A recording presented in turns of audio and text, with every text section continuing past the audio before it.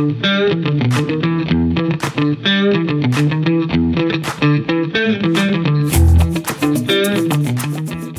are listening to the Auto Tech Show, a podcast dedicated to the evolution of technology and modern-day solutions in the automotive industry.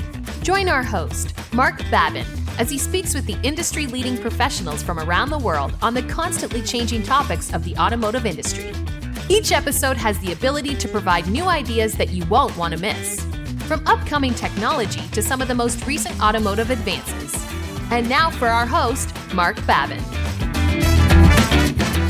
Yes, hello everyone, and welcome back to another great episode of the Auto Tech Show. My name is Mark Babin, your host. It's great to have all of you with me for what is going to be a really fascinating talk, and one that dives into a topic we all know plenty about, but maybe not as much as we should. Of course, data, it's something we have an abundance of, but as technology advances in data collection, the volume of data is only set to rise exponentially in the coming years.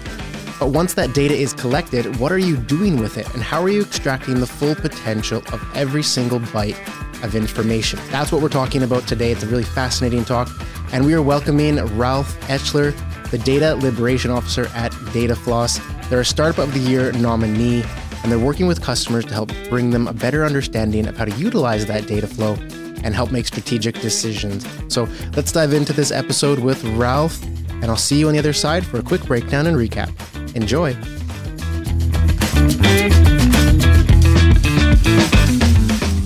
Hey, Ralph, great to have you. Thank you so much for being here. And first, congratulations on the nominees for the Startup of the Year award here at Auto Summit. So congratulations on that. But really looking forward to your insights today on a very topical topic. Amazing. Thank you very much, Mark, for having me. And thank you, everyone, for listening in. Very much looking forward to share some of my experience and some of the background on how can you utilize data, and how can you bring it to action, as well as how to get there. Yeah, I think that's the big thing is understanding the importance of it and then utilizing it accordingly. So that's, of course, what we want to accomplish. So on that point, let's jump straight into the deep end of the conversation. Now, I read in a recent Salesforce report, they did a survey of 10,000 business leaders, a really fascinating report. One of the stats that stood out to me was there was a stat that said 80% of these business leaders understand that data is important to know, but 41% of them don't know how to deal with it. So they know it's important, but they don't know how to deal with it. That's a big thing when we're talking about business leaders in the world. So this is a world you live in. Can you explain just how important understanding and utilizing data is, especially today? Well, the fast answer is absolutely essential, and a little bit on the longer side. In particular, when we've come across that statistic as well, and it's quite frightening, right? I mean, if it's 100 pieces of information that flow through that entire cycle, 41 out of them can't be used, even if it's a viable instance. And then on the other side, that even gets that gap becomes even bigger when you understand that 80% of the data is not even addressed at all to begin with. So we are talking about a very little fraction. But coming back much more to your question on how important it is. So data itself creates an insight, and the insight is supposed to create better decisions for decision makers, be it either in the marketing department, in the operational department, information that flows back from the R&D vehicles that are out there on the market to improve your R&D and your manufacturing processes. So what we typically see is that data-driven organizations are by somewhat 23% much more likely to acquire customers than their less data-informed peers. So to That's say. a big number. Yeah. And so, again, that plays a role in nearly every activity that an organization does, and it ultimately plays out also into the competitiveness of an organization and into the viability. Yeah, it has to. So getting into the details of this a bit more, do you have any specific examples that you can share where you've seen, and maybe people you've worked with, or you've seen them go from not using their data to using it and the difference that made? Do you have any specific examples? Absolutely. I think the key element, if you talk about the data journey, and we'll talk about the infrastructural side and the tangible execution a little bit later on. Yeah. But the entire journey starts with asking the right question. Okay. Because a decision maker that wants to make a data-driven decision needs to understand, to ask different questions differently. So the MIT, for example, is talking about algorithmic business thinking in this context, and this is exactly a skill set that needs to evolve and be developed as well, because only then you can ask the question. And one specific example that I can give, we started working with a sales director of a car subscription organization. Okay. And basically, when we asked him, what is the biggest data challenge that you have at your hands? The answer was a good one, first of all, but the answer was, we have so many lost leads accumulated over the cycle of our organization that we do not know anything about. Can we use data to fix that? So if you imagine now a data analyst going back to his desk and trying to fix that, they probably will come back with a cohort analysis, with a gender split, with a seasonality, with a regional split information. But that information might be viable and might be correct because it's coming out of an existing data set, but what decision can I make out of this? So again, the sales manager would have needed to say, now I need to understand the information again and form myself an own opinion. So first of all, we started then working with the sales director in trying to find out what is the true question that you want to address. What's your business problem? Good first step. And basically the thesis that came out of it afterwards was, we have a bunch of lost leads, and I believe there's clients in there that have a higher potential than others to convert if we reach out to them with a second call. Can we use data to identify them? Yeah. And now all of a sudden you have a very crisp and very clear use case. We call that data use case or data user journey. And basically what we were then able to do, we looked at the winning elements, so who was converting immediately, what kind of attributes had they, which marketing campaign did they come from, which region, what kind of vehicle were they looking for, and then we could start correlate that to the entire group of the lost leads and identify those that have a higher probability to convert faster than the others. And then the next step is then the execution and decision making out of that. Yeah, but just understanding that more is a process that didn't even exist, but data created that process. Correct, yes. And that's, I guess, the secret. To a certain, yeah, absolutely. Yeah, that's. But again, it starts with the question, and then data can be used to address those questions. And then typically, if you talk about the outcomes, then sometimes you create flowcharts, you create insightful visualizations, but sometimes you don't want to look at now these clusters of, okay, what's the name of the person? What you really want is a ranking system that is then fed back into your CRM and enables then the sales administrator to start sorting the leads and prioritize their calling list. So there's also different use cases behind that.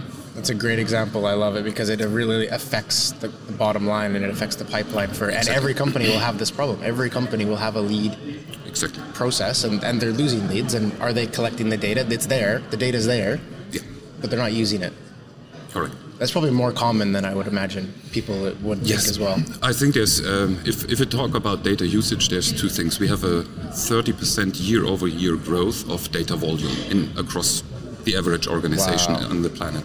And that's quite a significant amount. So if you're not yet data ready, your problem will become bigger and bigger over the years. Mm-hmm. And then the second element that plays into that is that we also all have a tendency to use different tools for different tasks. Mm-hmm. There's a CRM system, there's dealer management systems, there's a manufacturing system, financial system. Then we ping into social media, we get Google advertisements, information back. But all of those information pieces typically reside in silos. Okay. And then the manual task begins. Now I need to connect this one to this one. I do a draft, I pull out CSV files, I try to make sense out of those. So there's two things. First of all, you want to create an environment in which you can store the data properly, but then you want to break out those silos to create an analytical layer in which you truly have the authority over your data and full access. And this is when you then can start correlating, connecting, enriching it with external information, such as weather patterns, for example, and create valuable insights that lead to action. And that's the secret, is creating action out of the insights. Yes.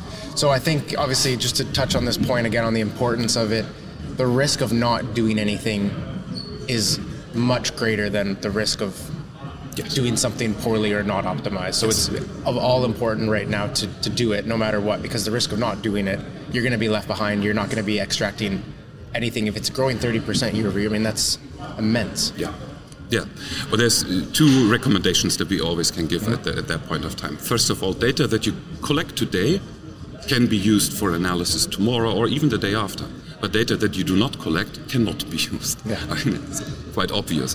But first thing is collect, even if you don't have a use case for it at that very moment. Mm-hmm. And the second element is it's an iterational process. So typically this is referred to the data journey, and it truly is a journey. At the very beginning, you're standing right in front of a mountain, you don't see anything, it's dark, you're in the shadows, and then you start making your way up to the mountain or to the summit.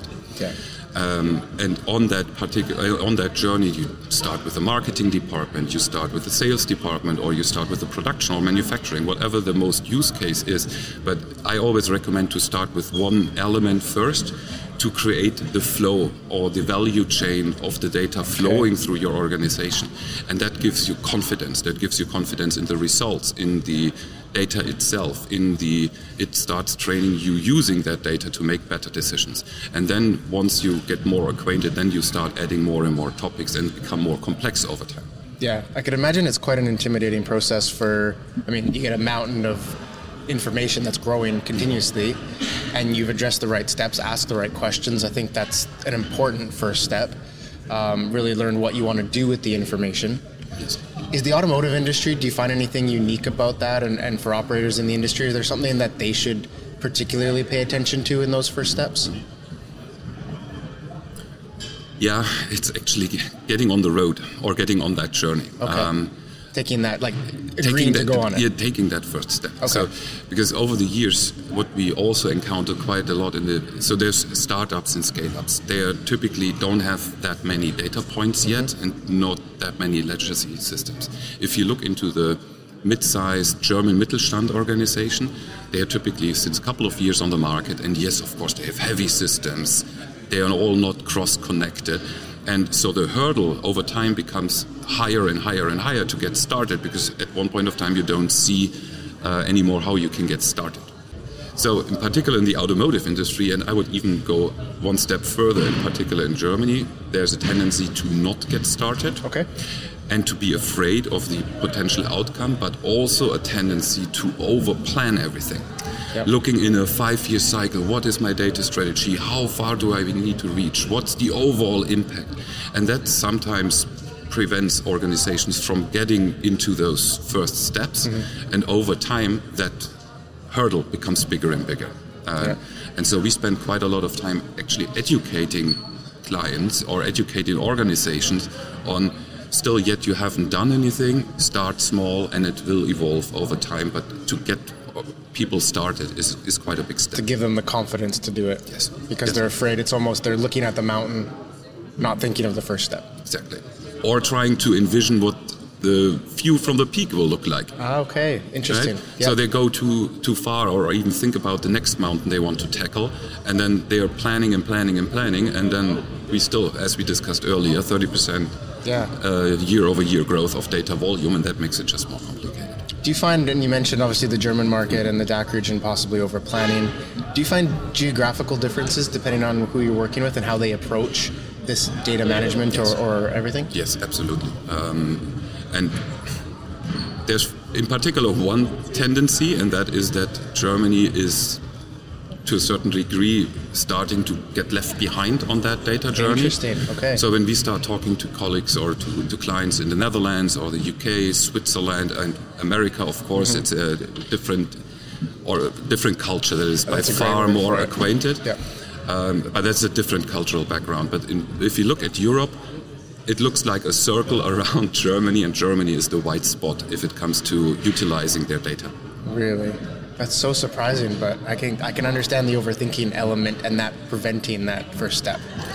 And that has its good sides too, right? So German engineering takes some more time, but also there are good products coming out. There's solid organizations, long-lasting organizations in our country.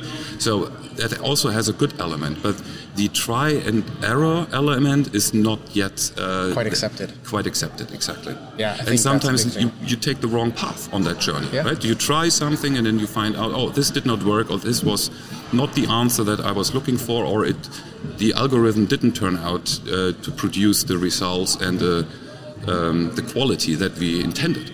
And then you need to start reworking. And this is what we also refer always back to this iterative process. So then the data team provides an answer, provides an insight, then you need to take a look, can I make a decision out of that? Yeah. And if not, then go back and return.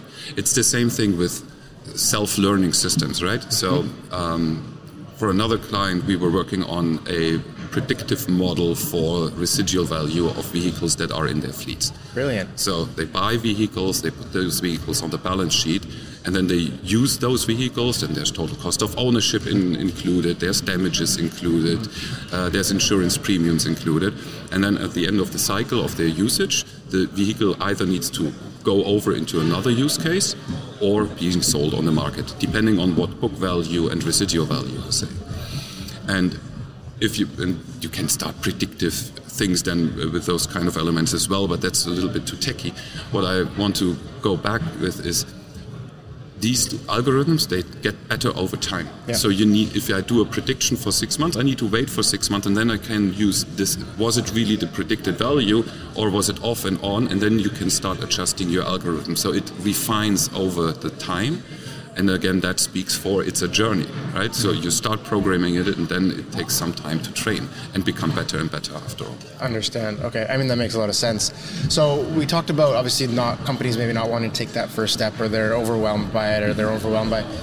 Can we touch on the importance, perhaps now, of that collaborative effort? Obviously, companies like yours who are experts in what you do, and you can kind of step into a system, but that takes a cultural shift in an organization to kind of accept help, rather than want to do it yourself, because a world where everyone thinks they can manage themselves, we can build our own systems, we can do all this. But that's almost a red flag. That's almost something that will create that overwhelming thought, and then they won't proceed. So that collaborative effort must be so important when you work with people to see that shift in mentality. Absolutely. And that's also when I mentioned earlier, this working on the right question, because data doesn't have a sense or a value by itself. Mm-hmm. It's the insight that can create value if it triggers a better decision. It's the simple chain of how it works. Yeah. So just because you have data, you don't have value yet. Value it's generated. You have potential value, but you need to leverage it. Exactly. So it's like this old analogy of you're sitting on a pot of gold that already belongs to you. Now it's time to create value with that. And so the starting point with the decision makers of talking and discussing, it's very elementary step to take. Okay. On the second side then stays the technical execution. And leaning to what you were just referring to, that requires at some point of time certain competencies. Yeah. So, and if you look at the data world on a high broad spectrum, there's data engineers, there's data analysts, and there's data scientists. Of course, there's some gray zones in between, but to keep it simple, it's like that. And a data scientist is a mathematician, somebody who's thinking correlations in algorithms, how can we train them in artificial intelligence. So that's the advanced level and the advanced end. And it's talking about predictive futures and prescriptive futures if you even go further. But that typically is not the person that builds you the most efficient and scalable data infrastructure in your basement, where you need to connect the pipelines together in the machine room where everything happens. Yeah, the core of it. The core of it. And so on that journey, you will need different skill sets over time for different tasks. And also that is one of the things that we experience quite a lot. Sometimes the wrong people get asked to do a certain job. Yeah, I think. And then they are frustrated. They're frustrated. Data scientists, also an interesting statistic, spend 80% of their time cleaning data and fixing pipeline issues in the basement, whilst they are hired for that particular 20%. That creates a lot of frustration and a lot of putting a resource onto an issue they don't want to solve or are not equipped to solve. And this is where you need to become inflexible and also work with experts such as ours, or such as we provide. To be on certain elements, you need certain competence to fix a certain issue. I guess that's the argument for not building a team in-house, because you're not going to have the level of resource and skill and, like you said, that talent to go down in that bottom basement and build what needs to be built. Yeah. I'm very much a friend on very much believe that every organization should have an in-house data team. Okay. Most certainly, right? Because it's such a core element of the organization, such a value-creating entity. and that needs to be under control. Every organization, I'm not a big friend of companies that take data out from companies, create insights, and give the information and the insight back. Because that leaves you as an organization with, okay, now I have an insight, but I don't know how it turned from data into insights. There's a gap, And this gap should always, the gap or the knowledge and the know-how in this gap should always be the IP of the organization that owns the data.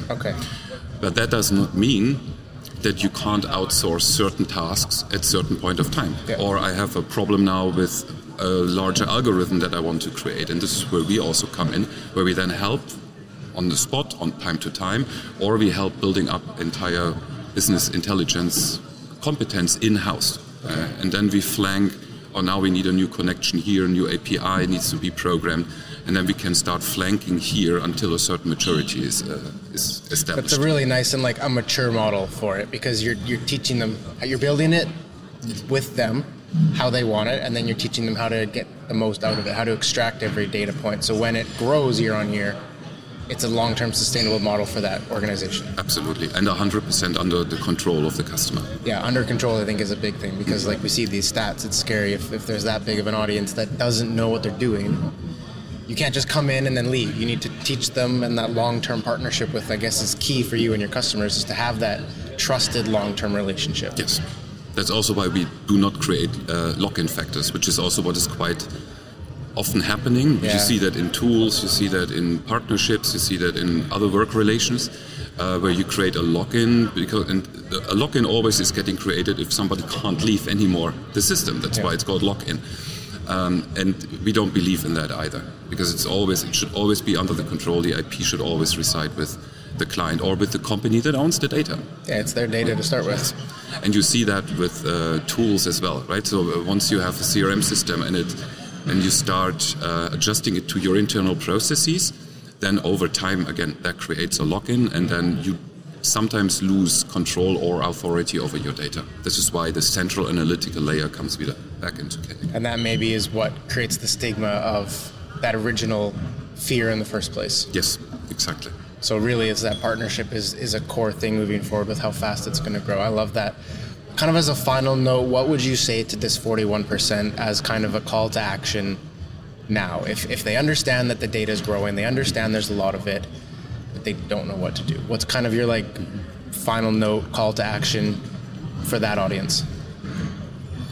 I would actually say, and come back to that analogy of a journey.